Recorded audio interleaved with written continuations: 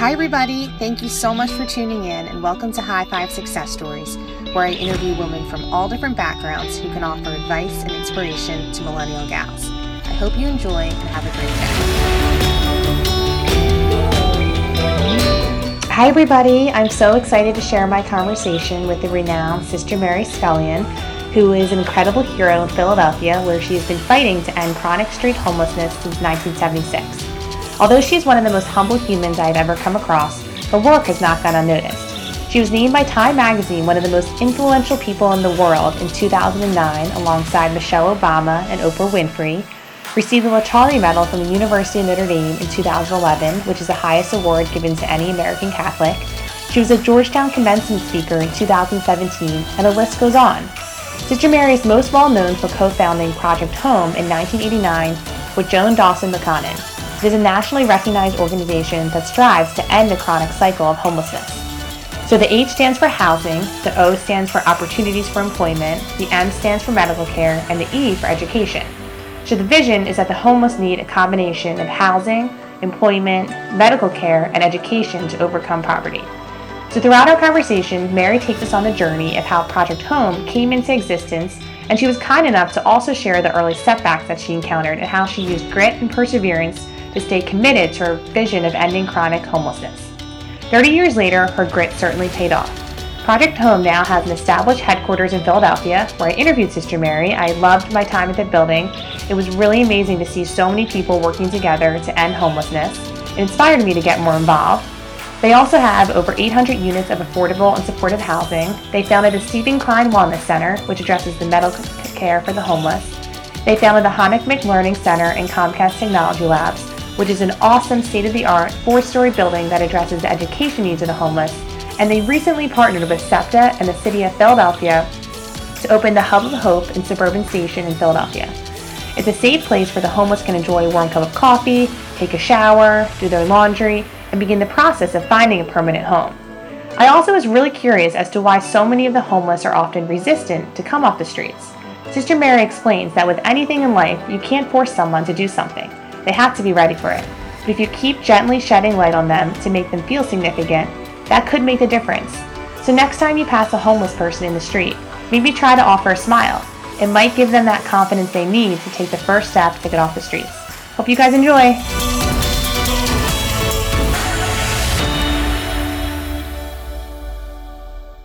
So welcome to High Five Success Stories, Thanks, Sister Mary. Stephanie.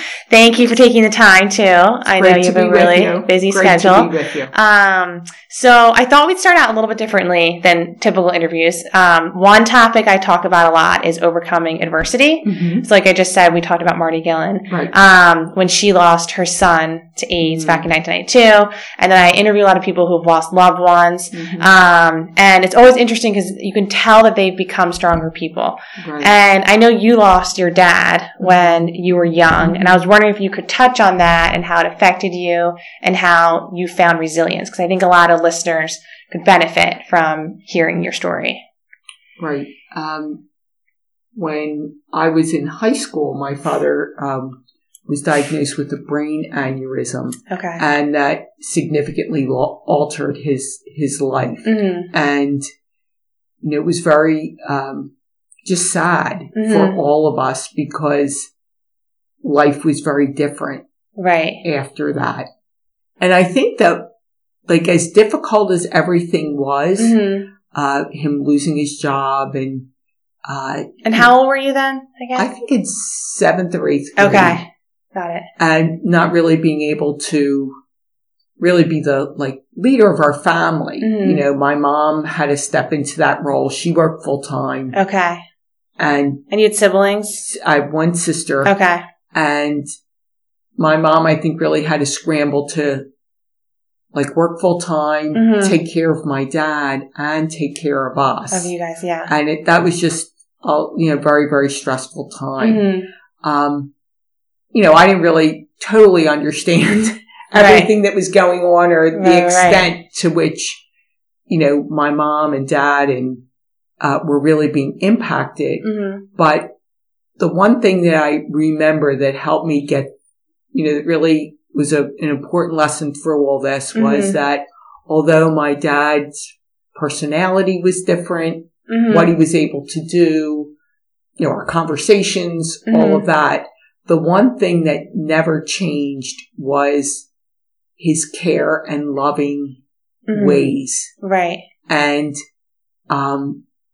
just how significant, being like a loving person is. Right. Even when you're losing a lot of intellectual and physical and other strengths, that one quality was still so evident, and what a beautiful quality it was. Right, exactly. So that coupled, I think, with our faith and obviously with my mother's unbelievable energy and the way she just handled everything, that's really what helped me to learn how to deal in adversity. Right. Is you might have to change your direction a little bit. You might have to reassess your goals. However, it's still important to move forward and recognize that with God's grace, all things are possible. Definitely, It's just might be a little different. Right. Exactly. So at what point did you have the calling with the Sisters of Mercy where you decided you were going to become a nun? Yeah, I always really wanted to become a nun when I was in grade school and high school, because I really loved, what the sisters did, and I was educated, by the sisters. But I think a real critical turning point was in maybe my sophomore or junior year. I volunteered at Camp Ozanam. It was a camp for underprivileged children in Westtown. With the Sisters of Mercy. Yeah. And I just loved what they did there with the kids. I loved the kids. I loved working with the kids. In fact, in the winter, I continued tutoring some of them.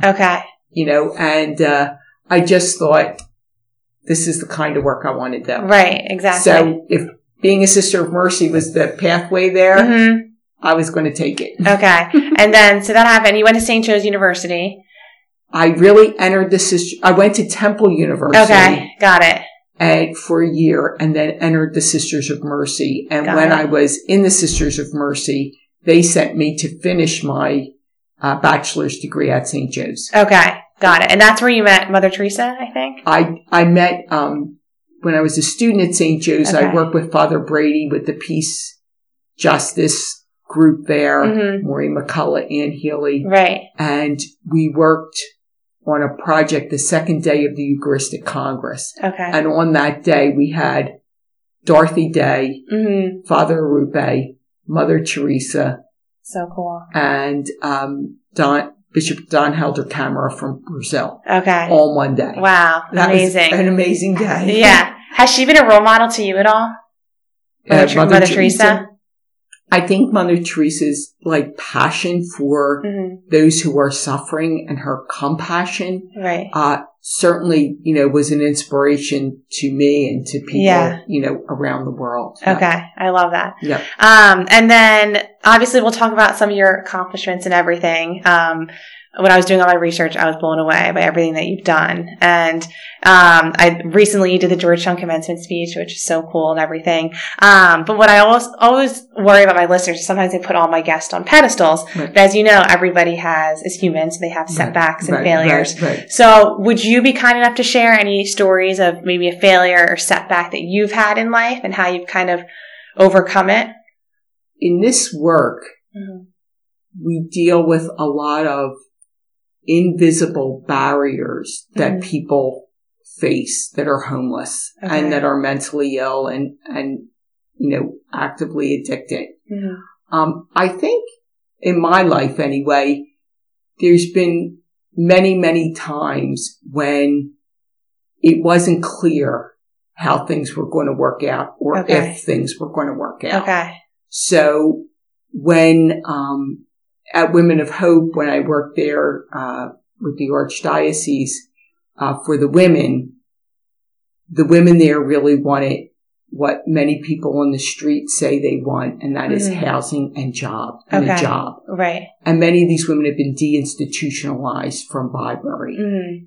To compete in the open market. That just wasn't going to happen. Right. Or it didn't seem likely that for most of the women there that would, that would be a possibility.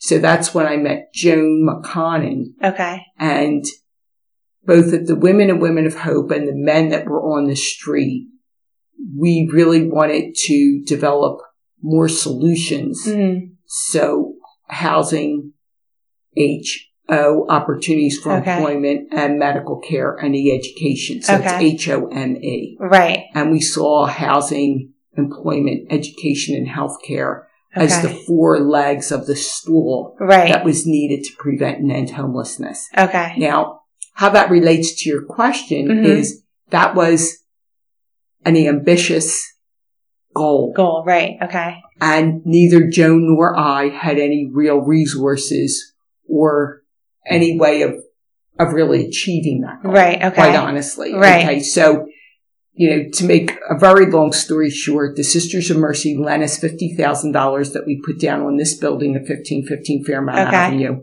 Got it. We formed a nonprofit corporation. Mm-hmm. We invited our friends and those that had supported this work to join in with us. Okay. And unbeknownst to the Conley family, they came and they gave us a check for $100,000. Wow. That was just coincidental to the timing of all this. But of course we saw it as a sign that this was going to move forward. And then lo and behold, what happened was we saw this building. We were going to have a little restaurant, some housing units that we have here. And what year was this again? Like 1988? This would have been in 89. 89, okay. 90. Right. Okay, around there. And then what happened is this would be one of the first supported housing for people that were homeless who had a mental illness. Right. And people were really afraid of people with mental illness. And they were afraid of what would happen to their families, to their neighborhood, all that. So it was a gentrifying neighborhood. Okay. The neighborhood was able to put together the political resources to block the project. Okay. So that was a little bit of a setback. That was a little bit of a setback. Yeah. And then, many of the politicians just said, it's not going to happen. Okay. Okay. It's not happening. So you had this vision for, and so the listeners know Project Home is where we're sitting at today, almost 30 years later. And you had the money and everything ready to go. And then they were saying you couldn't do it. Is that what was happening? Okay. Correct. I didn't know that. Okay. And the reason though, which is to your question about like failures or setbacks and things like that, the complicated answer to that question is in our society, even though we live in the United States of America where there's supposed to be equal opportunity for all, not equal opportunity for some, equal opportunity for all. Okay. That we were seeing invisible barriers to those who were homeless. I see. To those who had a mental health disability. Okay. That they weren't wanted. Okay. So they were worried about it in this neighborhood putting in here. Okay. Correct. Got it. And not just this neighborhood, really any neighborhood. Any neighborhood. I went to your neighborhood and I said, we're going to come and we're going to build 48 units of housing for homeless men and women with a mental health disability. I'm just going to guess that there will be some resistance. Right. Just being honest. No, I'm in real estate. Yeah, no, I understand. Definitely. Keeping it real. Yeah. And, I point that out because the challenge to doing this work was not about people that are homeless, their personal failures, or my personal failures, but it's our society's fears and misconceptions in many ways. Right. So, I mean, to make a long story just a little bit longer, we went down and we got the Justice Department of the United States to sue the city on our behalf. Okay. And 4 years later, but that was 4 years. This was in limbo. Was it going to go forward? Wasn't going to, nobody really knew. The Justice Department of the United States took up our case, sued the city, and we won in federal court. Amazing. The city fought against that and appealed that decision to the Third Circuit. Wow. where we won in the Third Circuit. Then the only thing the city could have done at that point was taken it to the Supreme Court of the United States of America. And they decided not to. They let us, proceed. So Project Home has been here in Fairmont since then. Wow. Yes. Where we're sitting today. Correct. So we got the agreement of sale in 1990. We weren't able to build or open until 1996. Wow. Right. So, I didn't know that. That's so interesting. And just so the listeners know too, that for those that aren't familiar with Project Home, can you say what it stands for? Can you tell them one more time? Project Home, HOME, H, affordable housing, O, opportunities for employment, and medical care, and E, education. So we say the single most important thing tending homelessness today is affordable housing. The single most important thing tending homelessness in the future is a quality education for every single child. Right? Education is the key to the future.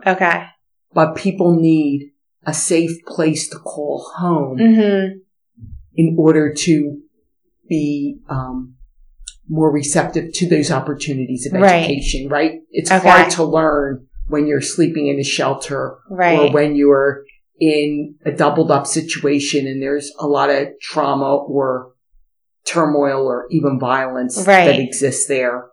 Right. So you have to tackle poverty and homelessness in a multifaceted way. And that's what Project Home. It's cutting edge, but it's very entrepreneurial what you did. So it's really what we did. Joan and I were the co-founders in 1989. Along with men and women that were homeless. And other people that cared, Steve Gold, who was an attorney, the Conley support, then subsequently the Honickman support, who got involved along with Comcast, to develop a center for kids for education and employment opportunities. And then most recently with John and Lee Middleton, who took our work and our experience and leveraged it even more, through the largest gift that any nonprofit in the country that work with the homeless. They gave us the largest one.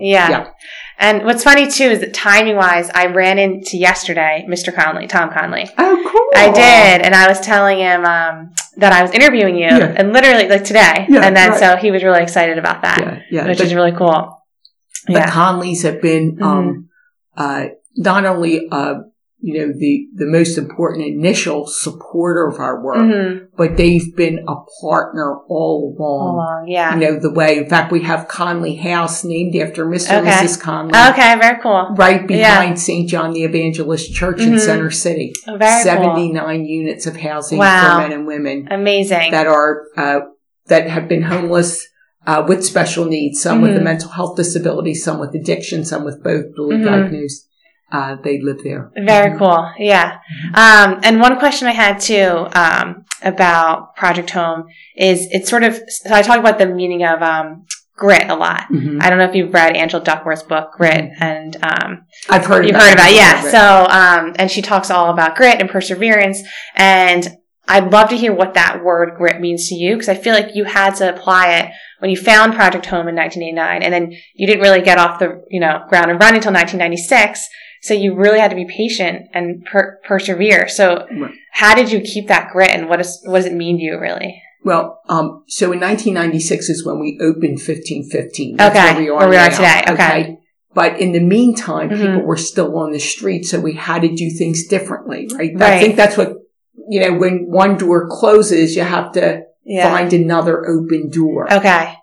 And so what we did was, we went up to the St. Elizabeth's area. There was some vacant property up there from the diocese, both at the former Most Precious Blood Parish and the former St. Elizabeth's Parish.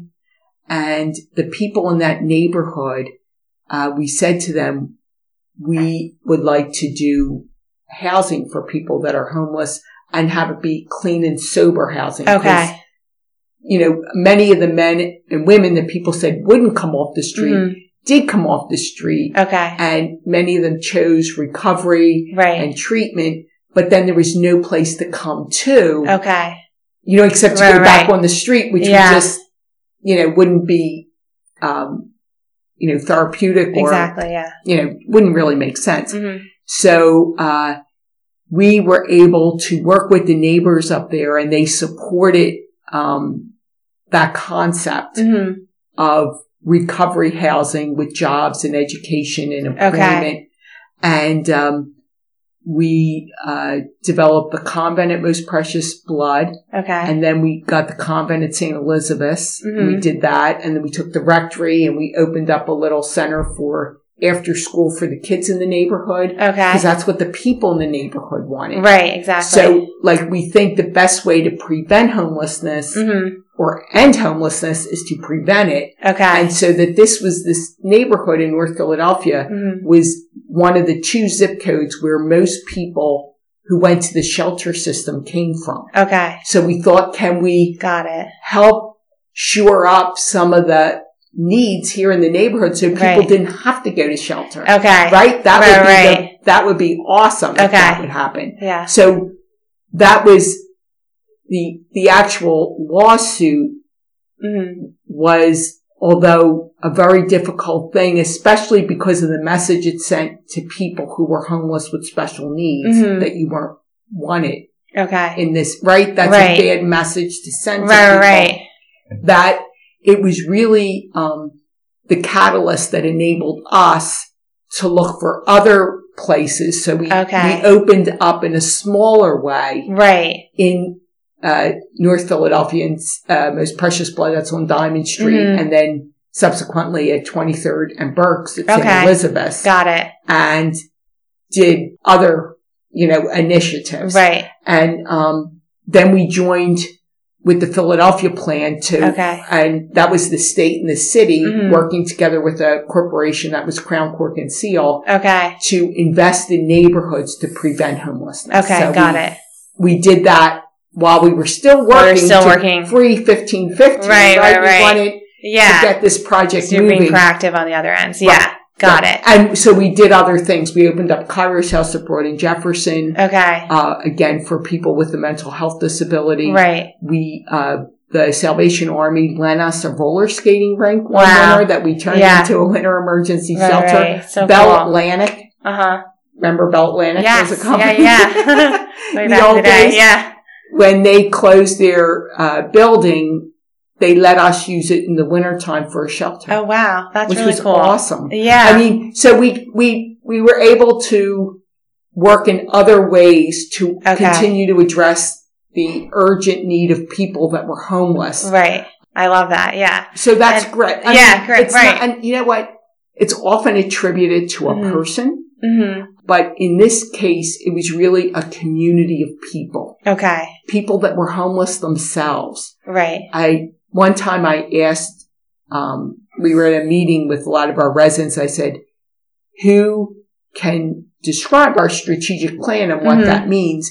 And one of the women raised her hand and said determination. Right. And so when you see the obstacles, mm-hmm. both the visible and the invisible obstacles mm-hmm. that people who are actually homeless with special needs face. Wow. If you want to talk about grit, I think that would be a really awesome place to start. Right? So exactly.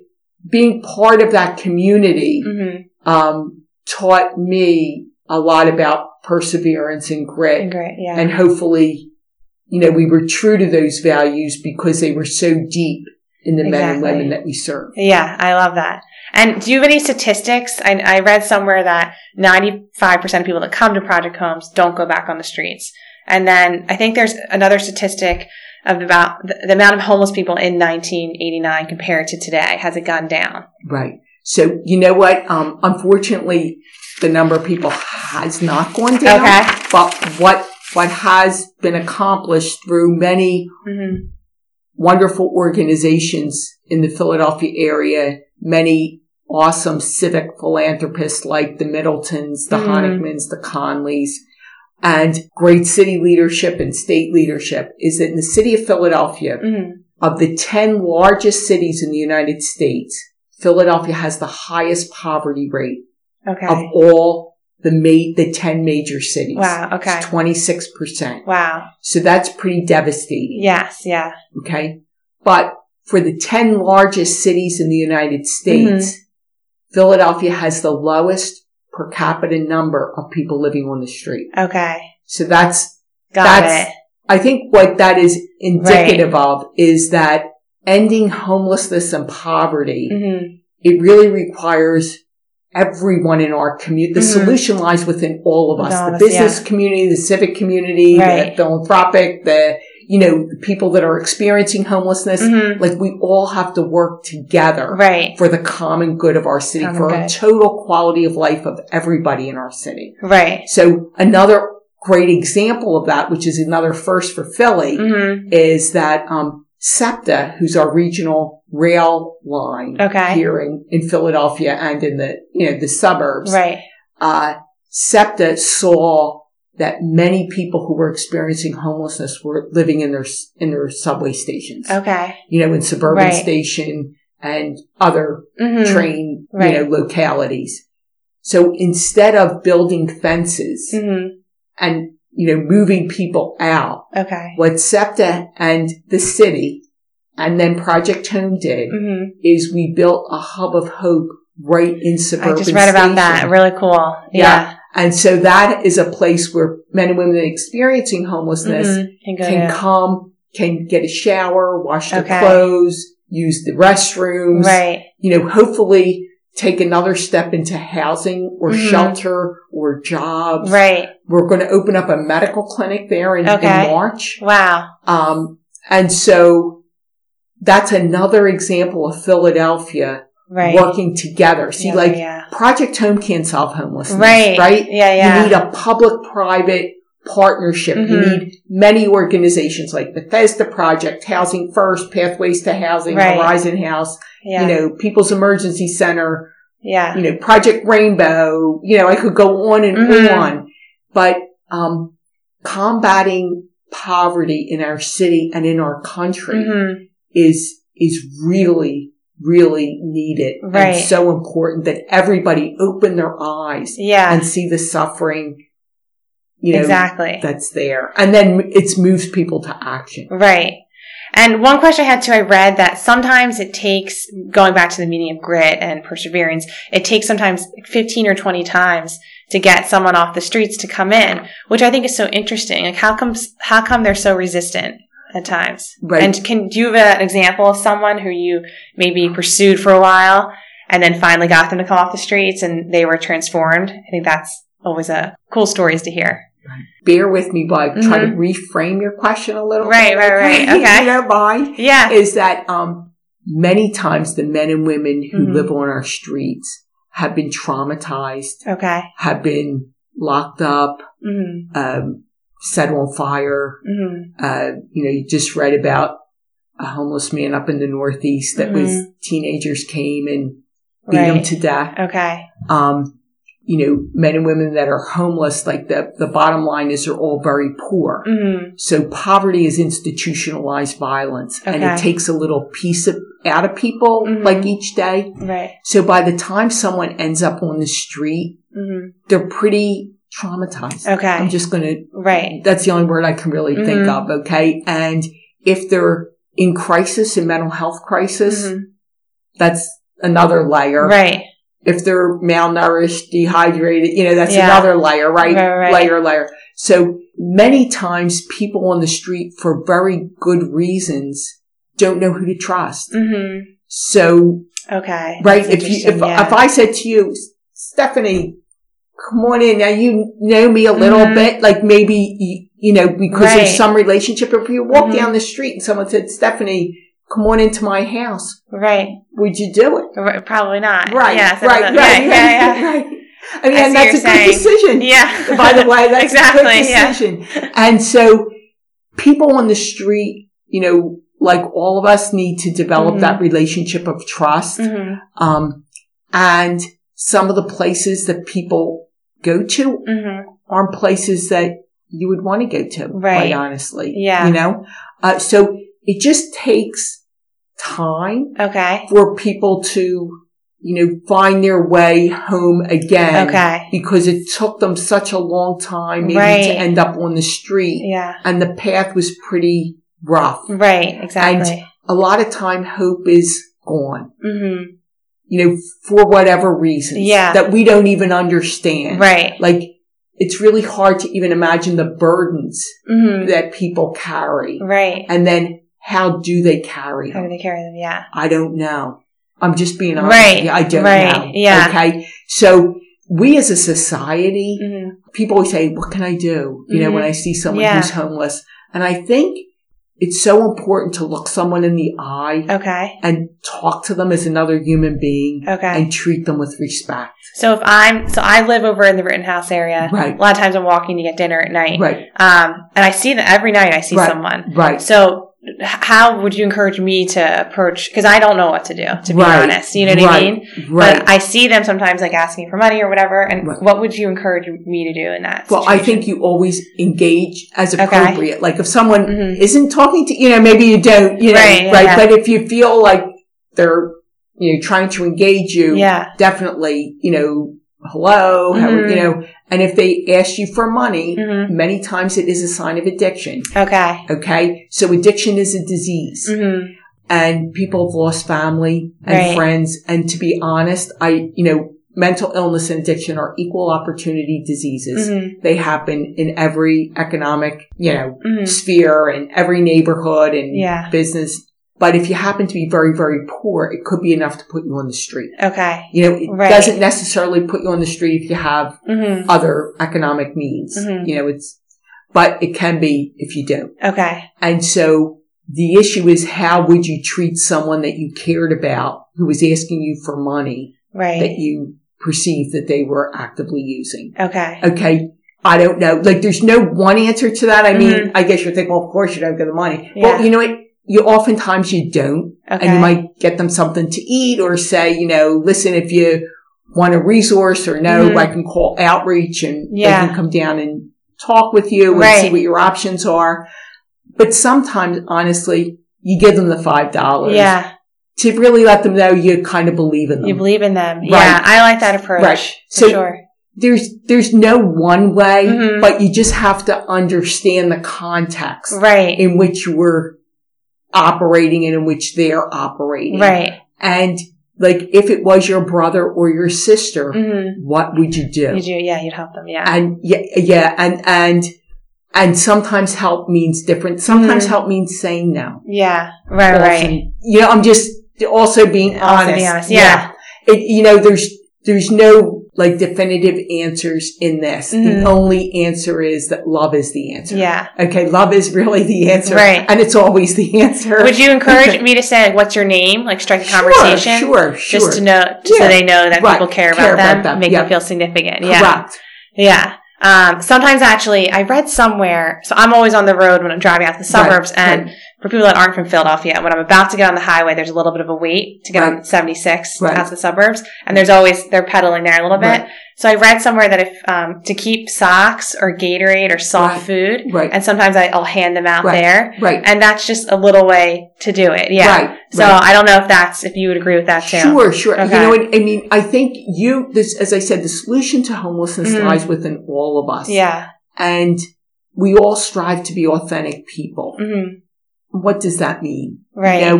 We all have to find our way in that. And I think that addiction and mental illness are difficult realities in our own lives, in the lives of our families. Right. And it is difficult to know what the right response is. But ultimately, the way it has to kind of come to the person themselves. Like, you can't do it for them. Exactly. Okay. Right? I see what you're saying. Yeah. So, just saying to them, like, what's helped you in the past? Right. What do you think, is going to help you get off the street? Right. I want to support you, but, that decision, and it's not really a decision. It's it's an opportunity coupled with a readiness to seize that opportunity. Okay. You know what I mean? Got it. Yeah. Do you have any, specific stories of maybe someone that you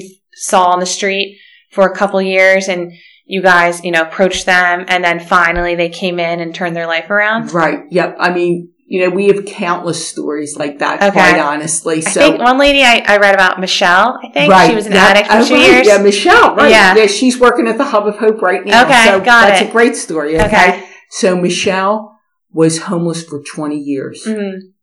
20 years. Wow. Right.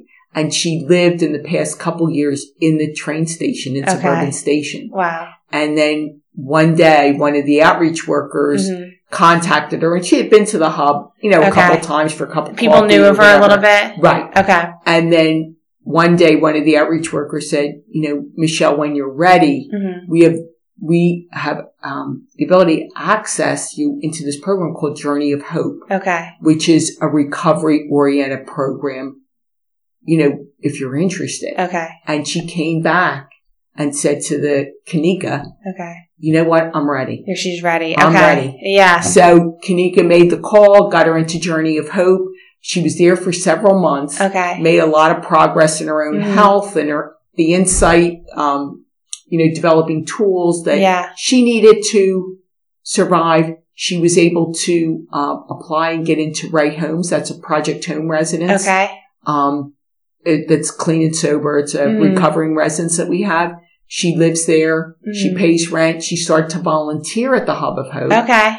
And then got a little part-time job there. Very cool. And then this year she's working there full-time Wow. after 4 years. Yeah. So she's been clean for 4 years. 4 years. Amazing. And now is working there full-time. So she can be a model to the other people. Correct, because they know her. They know her. Okay. So will her. she go back out sometimes too? Oh, yeah. And try to help bring people in and everything? Absolutely. Okay. Yeah, she's done that, through outreach. I mean, so we always had the Hub of Hope for 6 years, but it was only opened in a small storefront, January through April. Right. It was this January that we opened 12 months of the year. Okay. In a much bigger facility. Now we have showers, we have a medical clinic, we have social services. Yeah. We never had that. Right. Before. It was just a really, honestly, 800 square feet. Okay. A storefront. You could come in, get a cup of coffee, talk to a worker. Okay.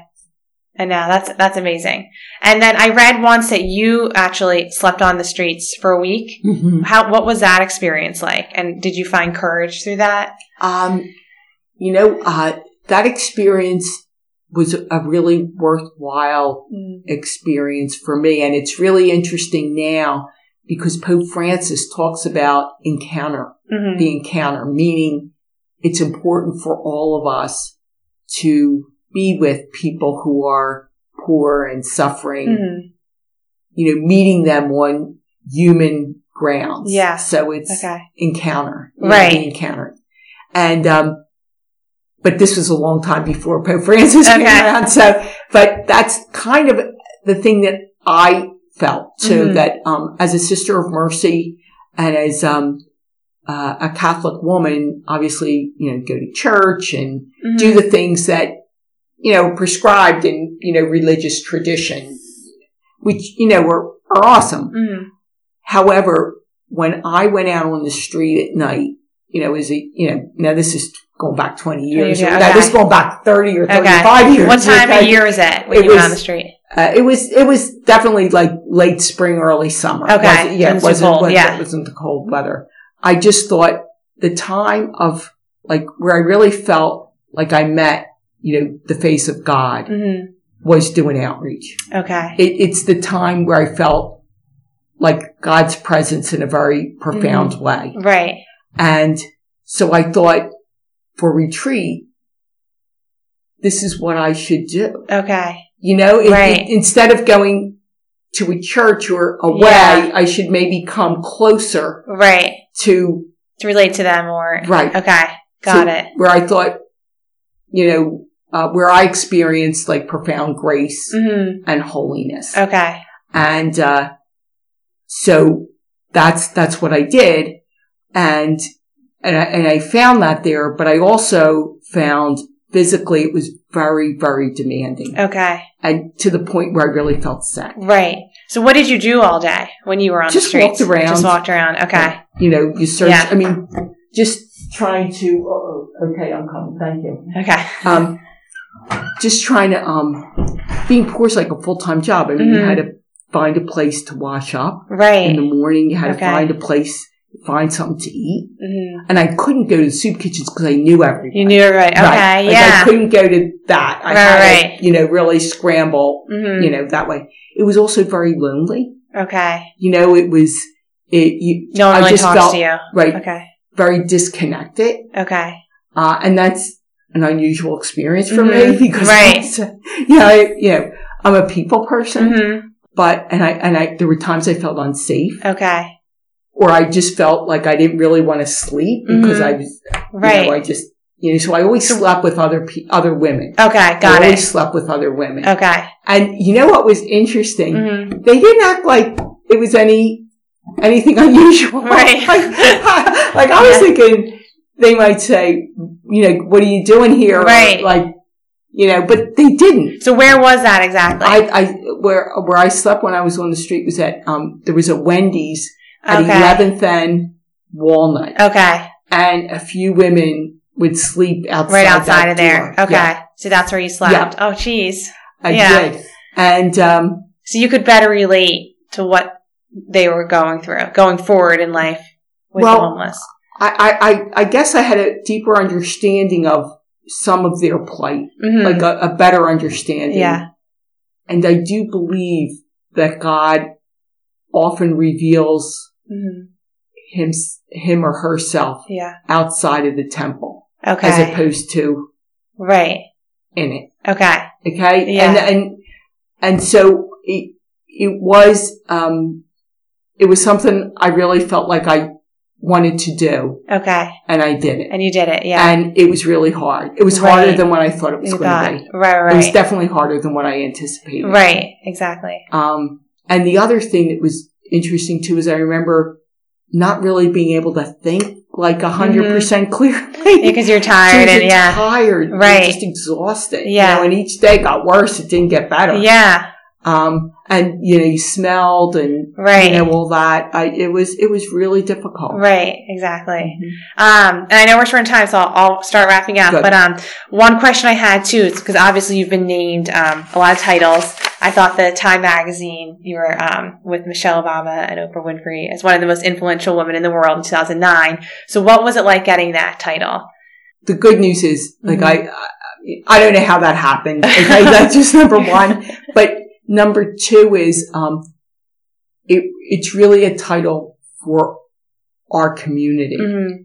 I have enough sense to know that many times, in spite of me, things happen, mm-hmm. and that I'm one of many in this community. Mm-hmm. I am a visible, mm-hmm. and more out there, mm-hmm.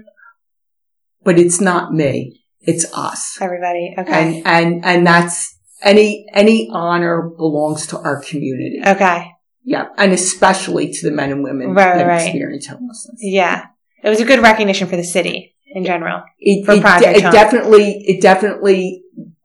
definitely helped shine a light on the issue. Okay. And shine a light on our work. Right. I mean, people are like, what? But it's kind of I'm just going to say this too, it's kind of, people don't understand mm-hmm. that the prophets and the heroes, the people suffering in mm-hmm. our world is what's really redeeming our world. Right. Instead, people often look to success in places that maybe mm-hmm. it's more superficial. I don't know. I agree. Although, I'm in awe of what Oprah and Michelle Obama have done mm-hmm. for women, for for rights, for mm-hmm. speaking out and speaking authentically and truthfully. I love them for that. Right.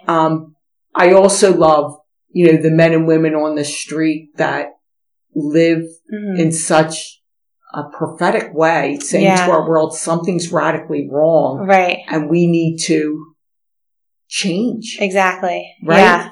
Right. So, I don't know exactly what that means, but there's something there to think about. For sure. Right? Definitely. Yeah. And one question I had too is that, I know you've done a lot of big speeches too. So, it's one question people always have is how to prepare for public speaking, because it's a very nerve-wracking thing sometimes. Yes, it is. And so do you have, how did you prepare to do Georgetown University's commencement speech in front of thousands of people? Well, for Georgetown, it was one of the maybe easier ones. Really? And the reason it was is because I love the Jesuits. Mm-hmm. I was educated at St. Joe's University. Right. I love Father Rupe, who said at the Eucharistic Congress, when anyone is hungry in the world, the Eucharist is incomplete everywhere in the world. Okay. And that's like our mission statement. None of us are home until all of us are home. Okay. So love the Jesuits. Yeah. Love Jesuit spirituality. Okay. So I'm familiar with it. Mm-hmm. And in the context of developing young leaders, which is so important, that are infused with the Jesuit spirituality. Pope Francis is a Jesuit. Right. So, whoa. You're excited, boom, boom, boom, boom, boom. Right. So I actually, that's one of the few that I actually enjoyed thinking about, putting together. Right. And being there. Yep. I love the Jesuits. You loved it. Yeah. Okay. Love the Jesuits. Do you write the speech beforehand and then practice and practice? Okay. I don't practice it. I mean, I do practice it a couple times. Okay. But writing it, I would write and rewrite and write and rewrite. Okay. And share it with a few of my friends or a few Jesuit, people that I know. What do you think? What do you think? Yeah. And then it gets developed. Right. Yeah. Okay. Got it. Yeah. And then since we're wrapping up, in what ways can people help that maybe, with homelessness? What are the little small steps that we can do, to help end chronic homelessness? Right. So we believe that we can end and prevent chronic homelessness in our world. Right. And, people can do, just by talking to men and women that are homeless. Mm-hmm. Like one person on the street, Sterling, told me when people walked by and didn't even see him, he felt like a piece of trash. Right. But when people spoke to him, and he found, and that's how we are. I mean, that's how we all are. Like when people love us, we respond and we develop and we change and we grow. So everyone wants to feel significant. Right. Yeah. So just, doing that is one thing. Okay. But equally important is advocating for just political policies in our country. Okay. The most recent tax cut that added $1.4 trillion to the deficit. Wow. And, quite frankly, to corporations that were doing pretty well anyway. It wasn't like Apple is struggling to make it. You know what I mean? Yeah. They're not. Yeah. Okay. That, to give that kind of tax break to corporations, and now Congress to turn around and say, oh, we have to cut food stamps and Medicaid and housing to pay for these tax cuts. Right. We have to stand up and say, no. Okay. No. Yeah. No. Not doing that. Exactly. No. Yeah. No. We have to find another way. This is about America, the land of we the people, not them and us. Right. And we have to be true to that in my... Definitely. Yeah. Mr. Mary, this was really, really helpful. Okay. I loved hearing your story. Stephanie, I'm going to put one more thing in here. And one more. For the Jesuit thing. Okay. Just because you put it in your questions. Okay. My very favorite book is Tattoos of the Heart. Tattoos of the Heart. Okay. My very favorite book is Tattoos of the Heart, written by Father Greg Boyle, who's a Jesuit who works in LA with gang members. Oh, wow. It's an awesome book. Okay. Tattoos of the Heart. Hi, everybody. Thank you so very much for taking the time to listen to High Five Success Stories. To learn more about the podcast, feel free to follow me on Instagram. My handle is @High5Success, or on Facebook, you can like High Five Success Stories with Steph Hayden. Or I'm also on Twitter. My handle is @High5Hayden. And lastly, you can subscribe to the newsletter on my website, www.stephhayden.com. And if you get a second, I would really appreciate it if you could rate the podcast on iTunes. Thanks so much.